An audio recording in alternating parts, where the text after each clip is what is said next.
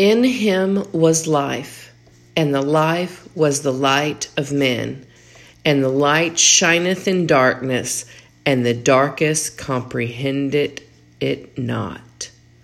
That's today's bold truth. I'm reading in the King James Version in the Gospel according to St. John. This is 1 John 4 and 5. Not only were all things created by him, but redemption of creation is by him. And as all creation came by the Son through the Holy Spirit, so all redemption comes the same way. It was what Christ did on the cross that made it possible for God to redeem through the power of the Holy Spirit.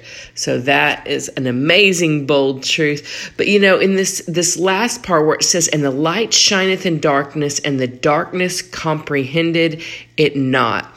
That is a Greek word, katalambano, to seize upon, to keep down or under, to stop, to catch up with, in the sense of to discover or to detect. It means that the satanic powers of darkness, as we read about in Ephesians 6, did not overcome the world, but that the word spoiled them on the cross, as in Colossians 2:14. So that's kind of some tidbits there. I actually gifted myself with a wonderful new Bible, and it's the Dake Annotated Bible.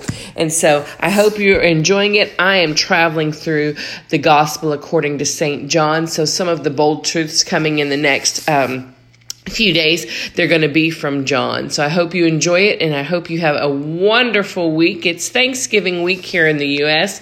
Have a blessed day, and we'll catch you back tomorrow for the next Bold Truth Raw Faith podcast.